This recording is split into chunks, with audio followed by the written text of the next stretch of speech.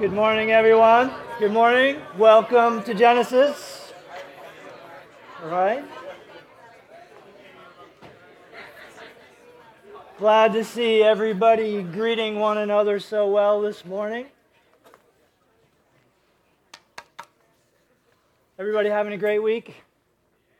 All right. Everybody's excited this morning. What's going on? How about like it's not been raining the whole week for a change? Yeah. All right. Amen to that. Well, I thought it was really awesome, that last song we sang. Wasn't that great? Joel, just saying. All the guys, Rob, thank you. But that verse, be glorified in me, think about that as we talk today, because I was thinking, wow, so appropriate, Joe, that you picked that song for today, because what we're going to talk a lot about today is loving ourselves.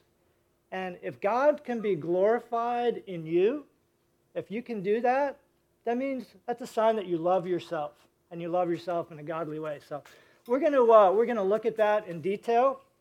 And I just want to start as we get going in the second half of Romans chapter 13 to get into the scripture, and we'll get started. So let's take a look at Romans 13, verses 8 to 10.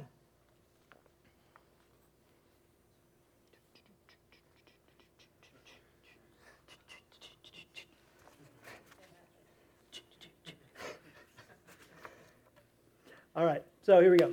Let no debt remain outstanding except the continuing debt to love one another. For he who loves his fellow man has fulfilled the law. The commandments: do not commit adultery, do not murder, do not steal, do not covet, and whatever other commandment there may be are summed up in this one rule: love your neighbor as yourself. Love does no harm to its neighbor. Therefore, love is the fulfillment of the law. So, as we look at this second half of Romans 13, it's kind of interesting that Paul starts out this section by saying, let no debt remain outstanding. So why would Paul say this? And why would he say this in the context of loving others? So let's take a quick look at verse 7 just to kind of see what's going on in what we talked about last week. If you remember last week, Michael talked about submitting to authority, and that was about what the first half of Romans chapter 13 was about, submitting to government and submitting to authorities. And in verse 7, we say, give everyone what you owe him. If you owe him taxes, pay taxes. If revenue, then revenue. If respect, then respect. If honor, then honor. And then he goes on in verse 8 to say, leave no debt outstanding. So it's really a transitional verse, and Paul is moving from talking about submitting to authority to loving others. So let's take a look at what is a debt. And I think everybody knows what a debt is. It's an obligation to pay back something that someone has lent you, usually money, right?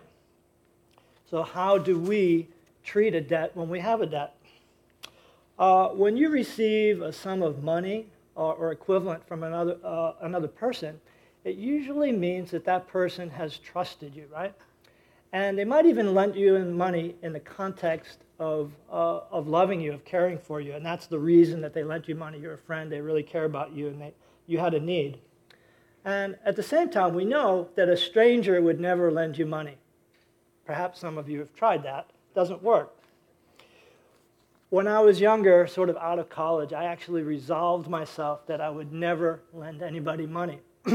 And why was that? Because I wanted to protect my money? No, not so much. I mean, that was part of it. But part of it was that I just saw around me that whenever somebody lent money out, they never got it back. It ended up in a fight, and that relationship was broken. And so I kind of, even though I wasn't a Christian then, I had this idea that debt and money causes problems between people. I know that never causes any problems in marriages, for all you guys are married, but between friends it can. Now when I lend money occasionally, and I do lend money occasionally, I always wonder how the people that I lend money to view me. Are they grateful that I was able to take some of my resources and give it to them for a period of time until they could get over the hump, so to speak? Or I kind of wonder, do they treat me as an easy mark? someone that they can get something out of, and they have actually no intention to pay me back, knowing that probably I can afford it more than they can and take it on that way. In other words, do they see me as a sucker?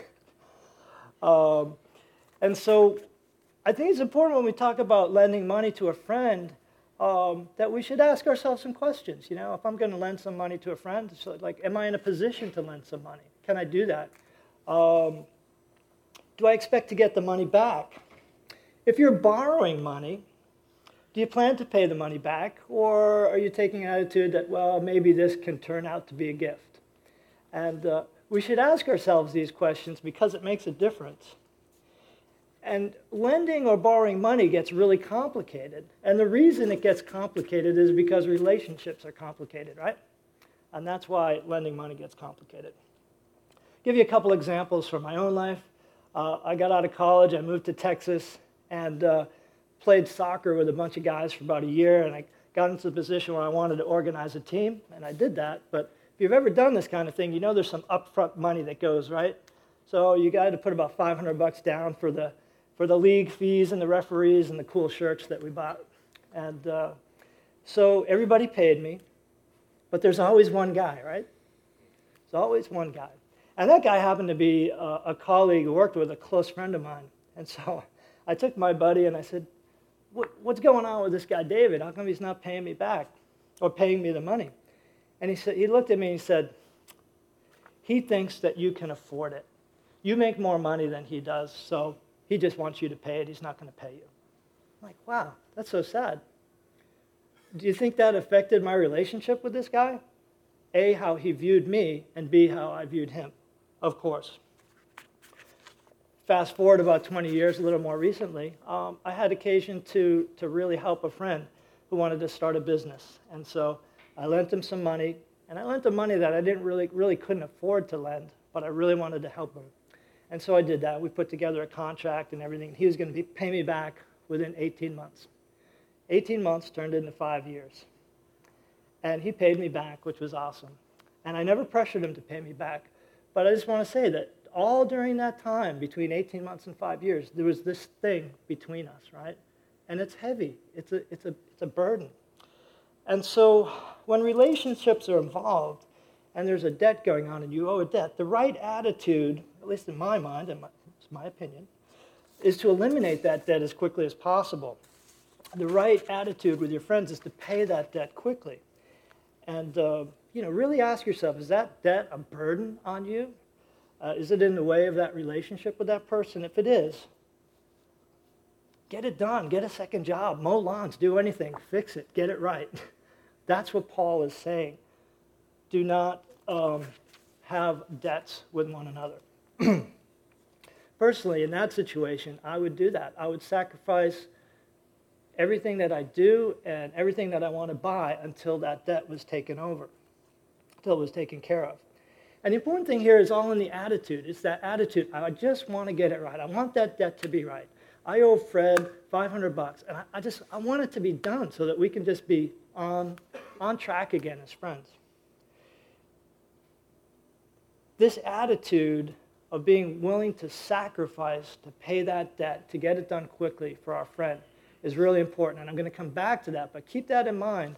I think that's where Paul is driving here as we look to eliminate debts with one another. And he goes on to say that we have a continuing debt to love one another. So if I apply this same right attitude about my debt to a friend,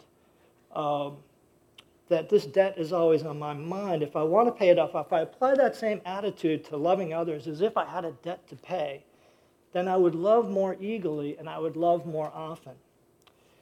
So the question I have is, do we really have a debt to love one another because of what God has done for us? I just want to make a small clarification here. God's gift of salvation and God's gift of the Holy Spirit to us and God's grace is given to us freely. If we were to owe God a debt, if we were to owe him some kind of payment for what he's done for us, then that wouldn't really be a gift, would it? And so if it's no longer a gift, then we're earning it. And so I just want to make this small clarification that I don't want you to be burdened by this expectation of a debt for what God has done for you. Rather, that you would be freed by God's grace from all that the world is trying to take away from you, and that you would be freed by God's grace for all that God has for you. That you would live in an overflow of God's grace, of God's love that he's given out to you. You live in this overflow of love that you have to give out. This is how love manifests itself in our lives, right? And so it's not so much as debt that we have to pay, but it's recognizing what God has done in our lives that we want to give it out to others. So what exactly is love anyway? And so love, of course, in the world is gooey, it's sentimental, it's romantic, all of those things. But we know here that that's not what love is. But just to get a really good definition on this so that you can really look at people differently as you leave here today. Love is a committed, thoughtful action to seek another's best interest, to make them great, to make them the best that they can be, genuinely happy, and ultimately make them what God created them to be in the first place. So when you look at someone and you say, I want you to be everything that God created you to be, and I'm going to help you to do that. I want to help you to get there, then you're loving them. If you yourself are seeking the same thing, to get to know God better, to be all that you can be in Christ, to get to be the best that God has for you, to be all that God created you to be, if you can do that for yourself, then you're loving yourself, right? Loving yourself isn't just buying a new boat or a new car or taking great vacations. This definition of loving yourself is striving after all that God has for you. And if you can do that, if you find yourself doing that, then you're capable of loving others, okay?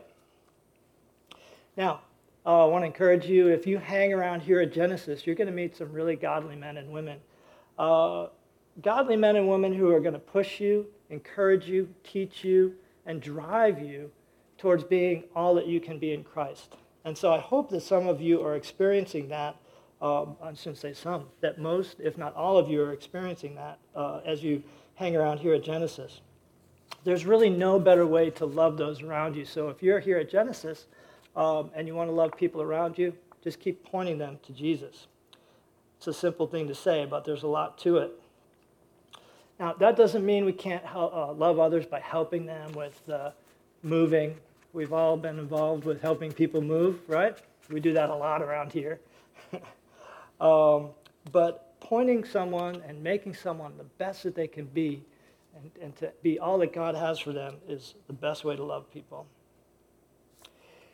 Well, Paul's talking a lot about sin here in this passage too. And I think as we talk about love, it's important to know that all of the sin that he talked about, adultery, murder, stealing, coveting, all of this sin fades away with love. The first 5 of the 10 commandments have to do with how we look at God, how we view God, that we should worship him, that we should stay away from idols and all those things. But the second 5 commandments have to do with how we treat our neighbor, right? Do not murder. It's good to not murder your neighbor, right? Do not covet, do not steal, do not lie. These things hurt those around us. And we not only hurt our neighbors, but we hurt ourselves by the damage we do to our relationships and just the things that happen when we're sinning. Nothing good can happen to us when we sin against others either, and I think we know that inherently. But not sinning is even bigger than that, or the issue of sin is bigger than that. Each of these sins, let's take adultery for example, each of these sins consumes us. If you are in an adulterous relationship, your thoughts are consumed. You are totally focused on what's going on in that relationship. You can't help it. It's the nature of sin. So what's going on in your mind? Instead of thinking about God, you're thinking about, wow, when am I going to see him or her again? It's really difficult to schedule a time when my wife is trying to keep me so busy, right? Just thoughts going like this. Oh, last time I saw that person, it was so exciting. I can't wait to see them again.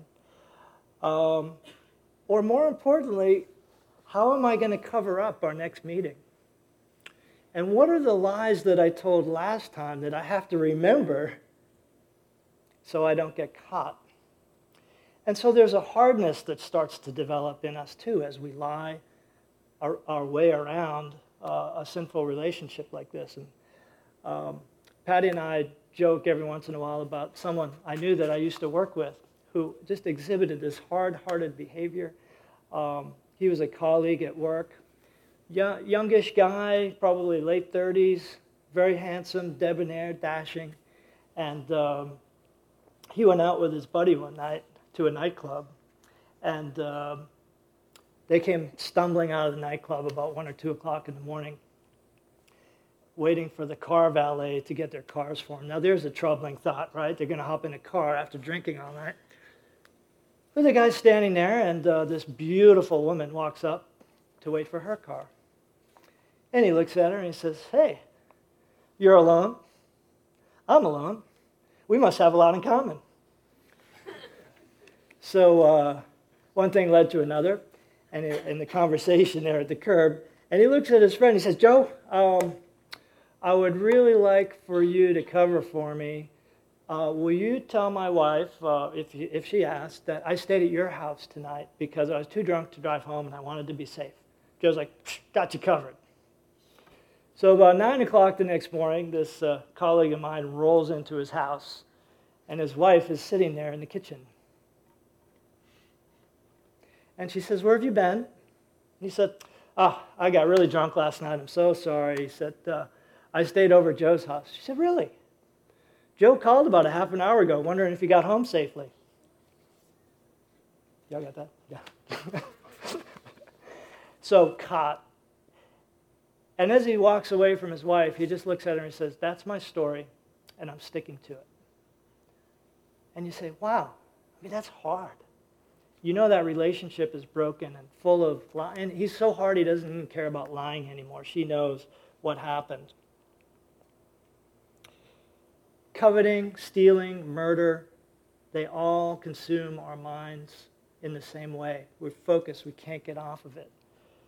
And when our minds are consumed with lust, when our minds are consumed with murder, with wanton pleasures, it goes without saying that our minds are turned away from God. And this is probably the most harmful thing about sin, is that it turns our mind away from God and towards these otherworldly things. It separates us from God.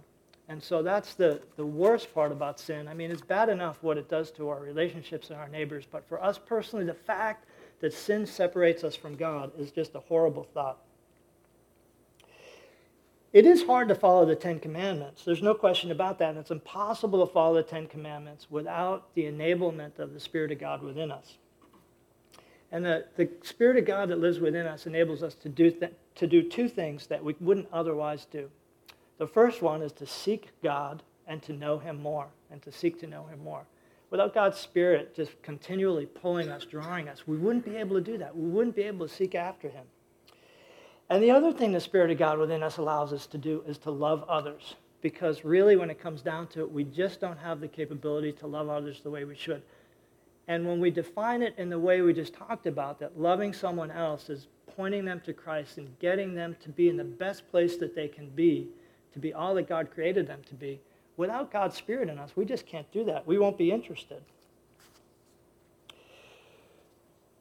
But when we do these two things, seek after God and love others, our minds naturally then turn away from sin and turn back towards God. It's natural. And that's where the Spirit of God really works on us. As we love others, as we are enabled by the Spirit of Christ that is within us, our minds begin to turn away from sin and continually turn towards the welfare of others.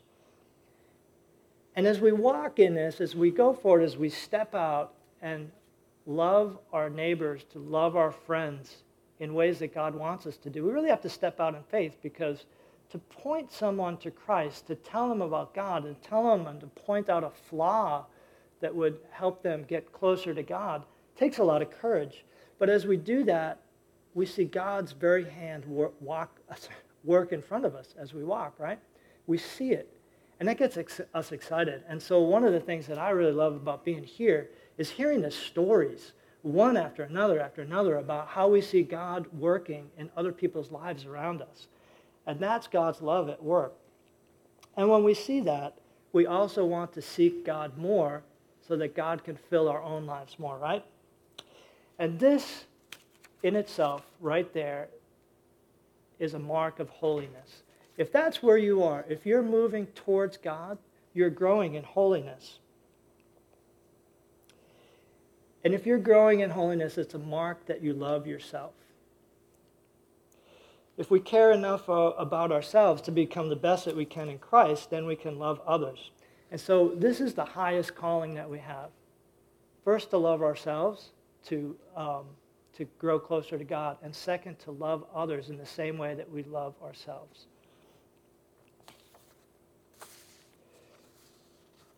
So when we're seeking God and we're stepping out and loving others, here's the cool part.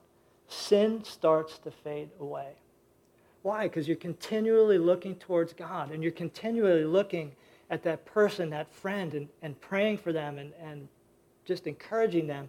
And as you're doing those two things, you're not looking at sin. You're looking up, and the sin just continues to fade away.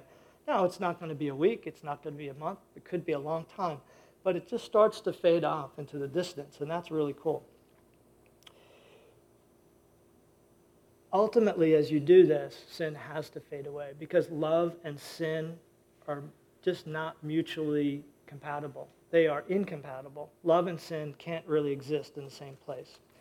And so Jesus spoke a lot about this when he was on earth, and Paul is bringing up this same exact point, that love is the greatest law that you can have. We talk about the 10 Commandments, but love is the greatest law.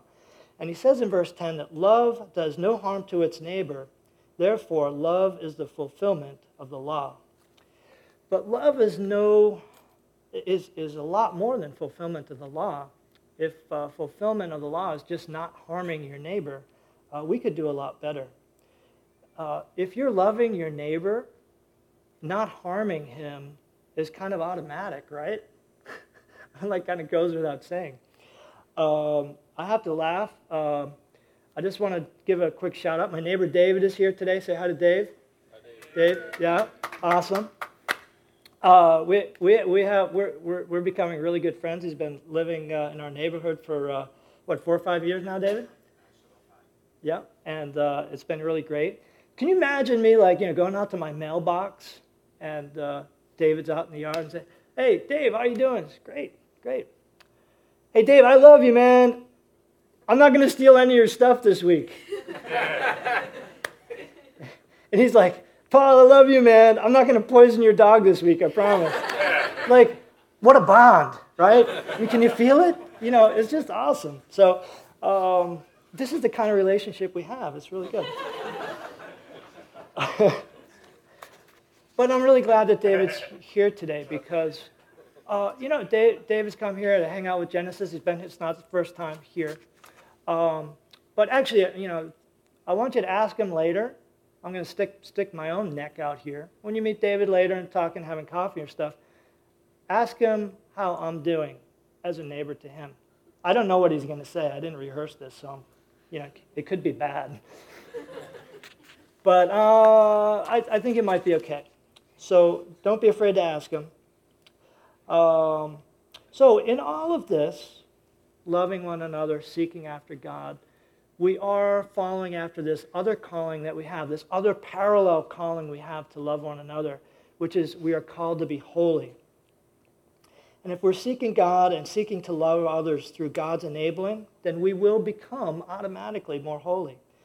And, I know a lot of you sitting here like, yeah, holy, there's a priest somewhere, he's holy, Moses was holy. I can't be holy. It's not an unattainable goal. If you're doing these things, if you're seeking after God and you're loving those around you, you're automatically moving and progressing and growing in holiness. And that's where God wants us to be. It's not unattainable. It is there. It's a calling that we each have. I'm not holy because I'm an elder at Genesis. I'm growing in holiness because I'm seeking after God and doing my best that I can to love you guys. And if I wasn't an elder at Genesis, nothing would change. I'd be doing the same exact things, seeking after God and loving you guys the best that I can. Let's take a look at 1 Peter chapter 1, verses 14 to 16. This is our calling to holiness. It says, as obedient children, do not conform to the evil desires you had when you lived in ignorance. But just as he who called you is holy, so be holy in all you do, for it is written, be holy because I am holy.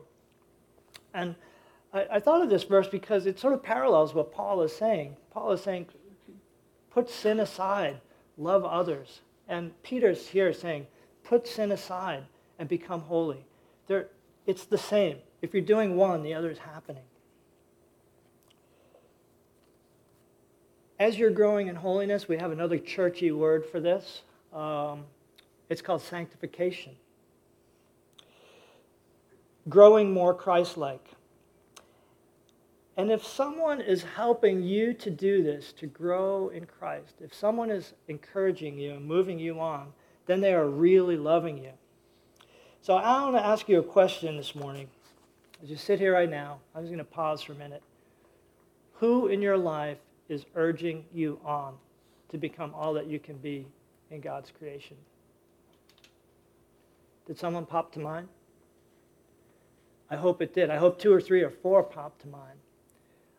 If no one popped to mind, then I don't want you to leave here today without talking to someone, without grabbing someone and say, I didn't have anybody that comes to mind. I didn't have anybody. Come and grab me. And, I will point you. I'll help you, or we'll get someone else to come alongside you that lives near you or whatever. Someone has to be in your life, urging you on, pressing you on. But there's a better question than that for those of us here and those of us who have been here a while. Is if you sit here, it's like, who in your life are you urging on? Who are you encouraging? Who are you teaching? Who are you pushing to become more Christ-like? All right, I'm going to get heavy here for a minute, so bear with me. This is pretty deep stuff.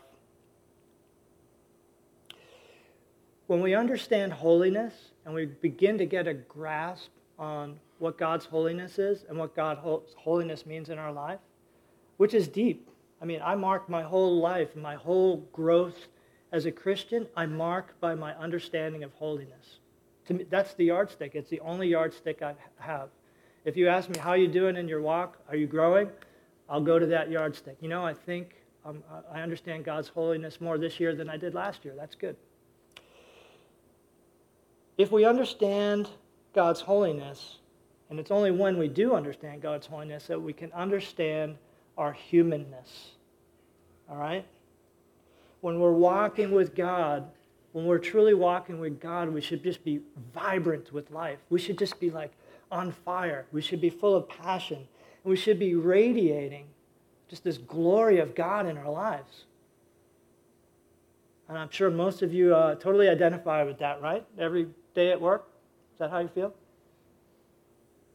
Not so much. Okay.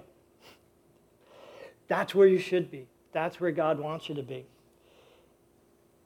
That sort of vibrancy of life, that passion for the things of God, is what makes us human. And we lost that. We lost it at the fall. That was what was lost. Just the essence of all that we can be in, with God and in God. And it is the recovery of this essence of our humanness that Jesus came back to earth to recover for us so that we could be alive again, that we could have this excitement and vibrancy of the Spirit just at work in our lives. And Jesus came back to earth with the specific goal of making us whole again, of making us human again. So if your life is not marked by these things, you're not truly human. You're not truly human in the way that God wants you to be human. Does that make sense? I know it's pretty deep. Sorry to lay that on you. But that's where it is. We have been rescued from the world and its pleasures into an intimate relationship with God. Why? So that we can have abundant life. And abundant life is exactly what we're talking about. Having the ability to love others. And at Genesis, our heart is to preach the whole gospel of Christ. Not that Jesus saved us to this to an eternal hope and to be in heaven, to live forever with him. That's wonderful. But he's also saved us into this fullness of vibrant human life, that we can walk and just be excited to be with him and walk with God and see all that he has for us. Jesus wants to make you alive and full of passion and full of life. If that's not where you are, every day you should be on your knees begging for it. And it's just, I admit it's not my everyday, but when I have a day like that, I want to shout from the rooftops. You know, have you felt that sometimes? Just that day when just God grips you and just you're walking and you just feel full of life and you literally want to climb the tallest building and just go, yes, Lord, you're in my life today. Thank you. And as we strive for this, as we taste it and we strive for it, this thing called sin doesn't become this huge stumbling block anymore. It's like, I just want to get rid of it, cast it aside. I want to move it. I'll get it out of my way because that's where I'm going. And it just starts to fade away.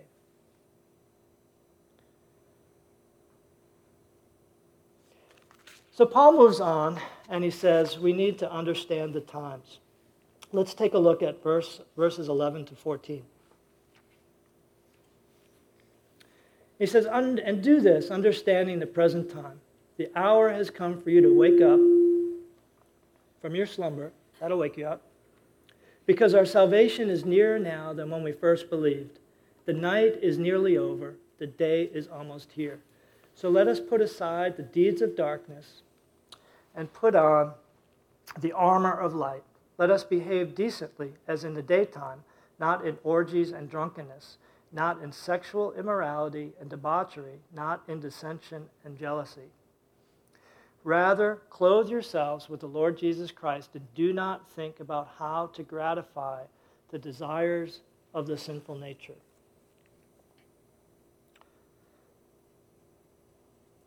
So Paul is urging us to do this, to love one another, but in the context of understanding the times.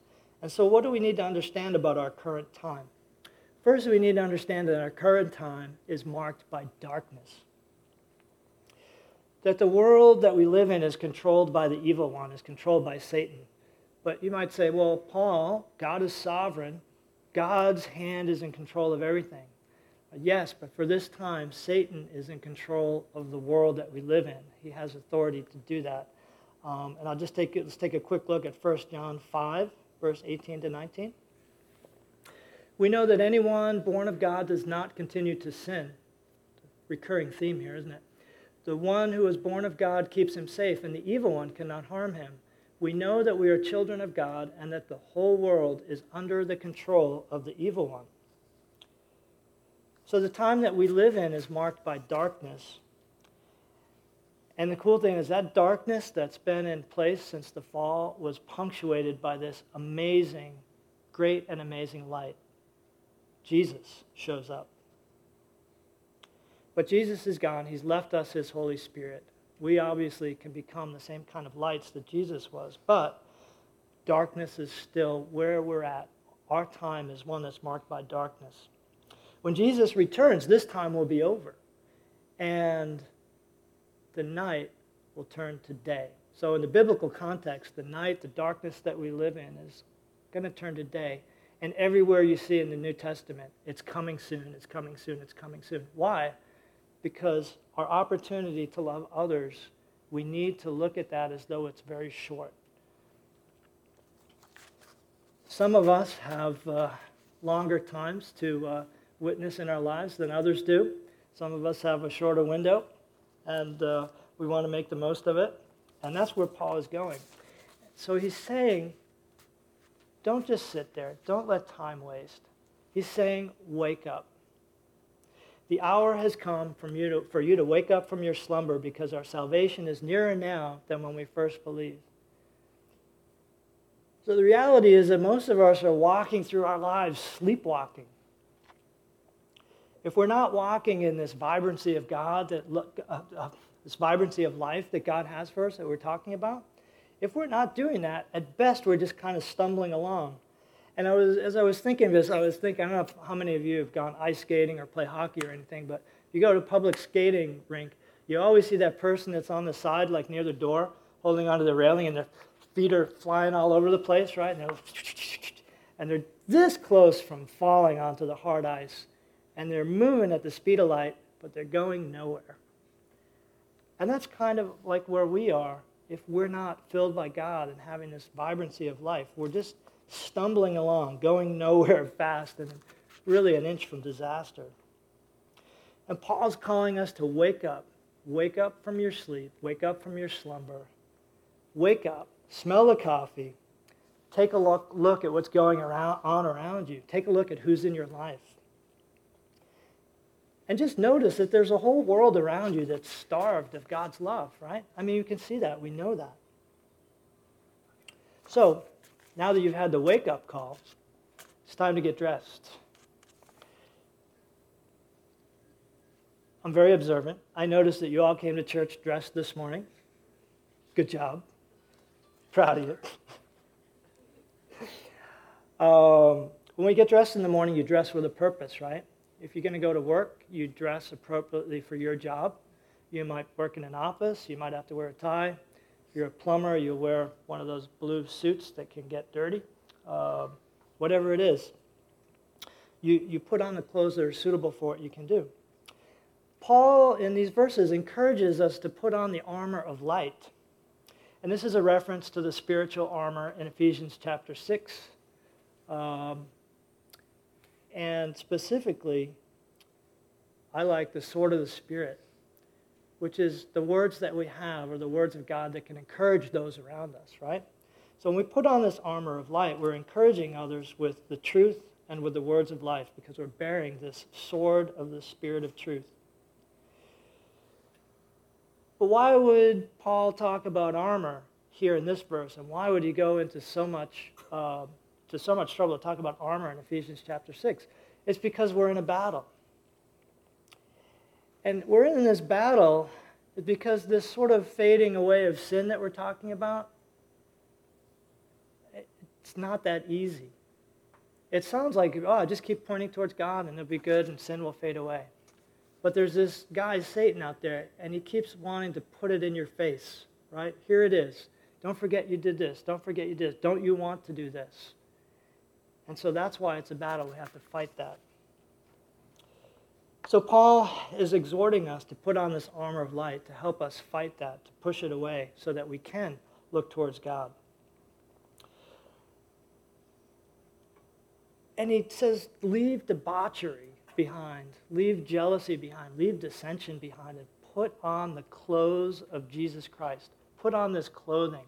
I think it's so cool that Jesus has us covered in so many ways. If you look at Colossians 1:27, we have Christ in us, right? The hope of glory resides within us. The Spirit of God resides right inside you, filling you for all that you need to do. And then we're clothed with Jesus Christ. He's got you covered in, out, through and through in every way. There's no way that you can lose. 2 Timothy 3:16, 17 says, all Scripture is God-breathed and is useful for teaching, rebuking, correcting, and training in righteousness, so that the man of God may be thoroughly equipped for every good work. Jesus has you covered in, out, through, and through. So when I put my clothes on to go to work, whatever it is, I actually intend to keep them on all day. I hope you do too. When we put on Christ, let's have the same attitude. When you get up in the morning and you have your prayer time or whatever it is that you do, put on Christ and plan to wear him for the whole day. To love with his love all day. Because when you put on Jesus Christ and it shows and people can tell, you have this amazing effect on people. To love them and to have an effect on their lives. And you have an effect that you don't have when you're not clothed with Jesus. I don't know if any of you have ever noticed when you're in that mode. I have sometimes when I feel like I'm close with the Lord.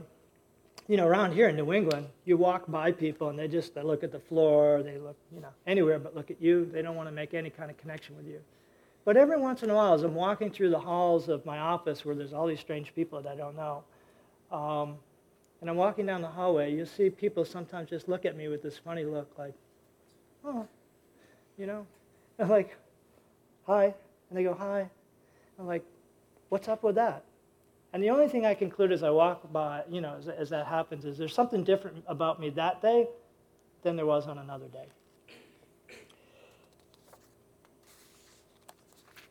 To bring up another point. When you're operating in dissension, jealousy, and all of those things, when we're operating in sin, the words that we speak are sometimes reflective of that, right? Unfortunately. And we have these words that are harmful. We say these mean things.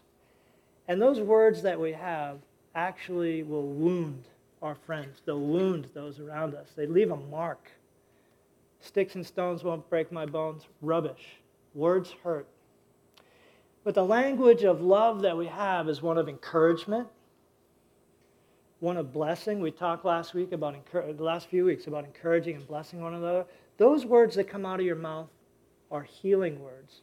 And they can actually not only encourage the person in that moment, but they can actually heal the wounds that they have already. That's amazing. So as we encourage those around us, as we love those around us, our words will bring life to them, will bring healing to them, and will allow them to just open up and allow the Spirit of God to work in their lives. We can do this in our families. We can do this with our friends. And we can even do this with our neighbors. Tough enough. But can we do this to people who are unlovely? And every one of you sitting here right now knows exactly who I'm talking about because you have one or two or three unlovely people in your life. Can you carry this love that you have to the unlovely? It's my prayer that we would have this room filled with unlovely people. But they'll be lovely to us because we will look at them differently. So we looked at our attitudes towards debt, and we considered that a right attitude would be to square that debt off quickly, to sacrifice our wants and desires in the near term to achieve full payment of that debt quickly to our friend. Loving others is a desire that we should have too, that never goes away. That same desire to pay it, to take care of it, to just do it, should be the same, except it doesn't end. When I pay Fred the $500 back, it's over. But it shouldn't end. We should love and love and love and love as if that was the thing I have to do the most. Are we willing to have that same attitude towards loving others as we do towards a debt with a friend, to sacrifice in order to step out and to love others? What will you need to give up? What do you need to give up? Think about it right now. There's something. It will be something. If you're going to generally step out and love other people, there's going to be something that has to go. It could be a sinful behavior. It could be an activity that you really love to do, but it gets in the way of you spending time with other people. You're going to have to sacrifice to love other people.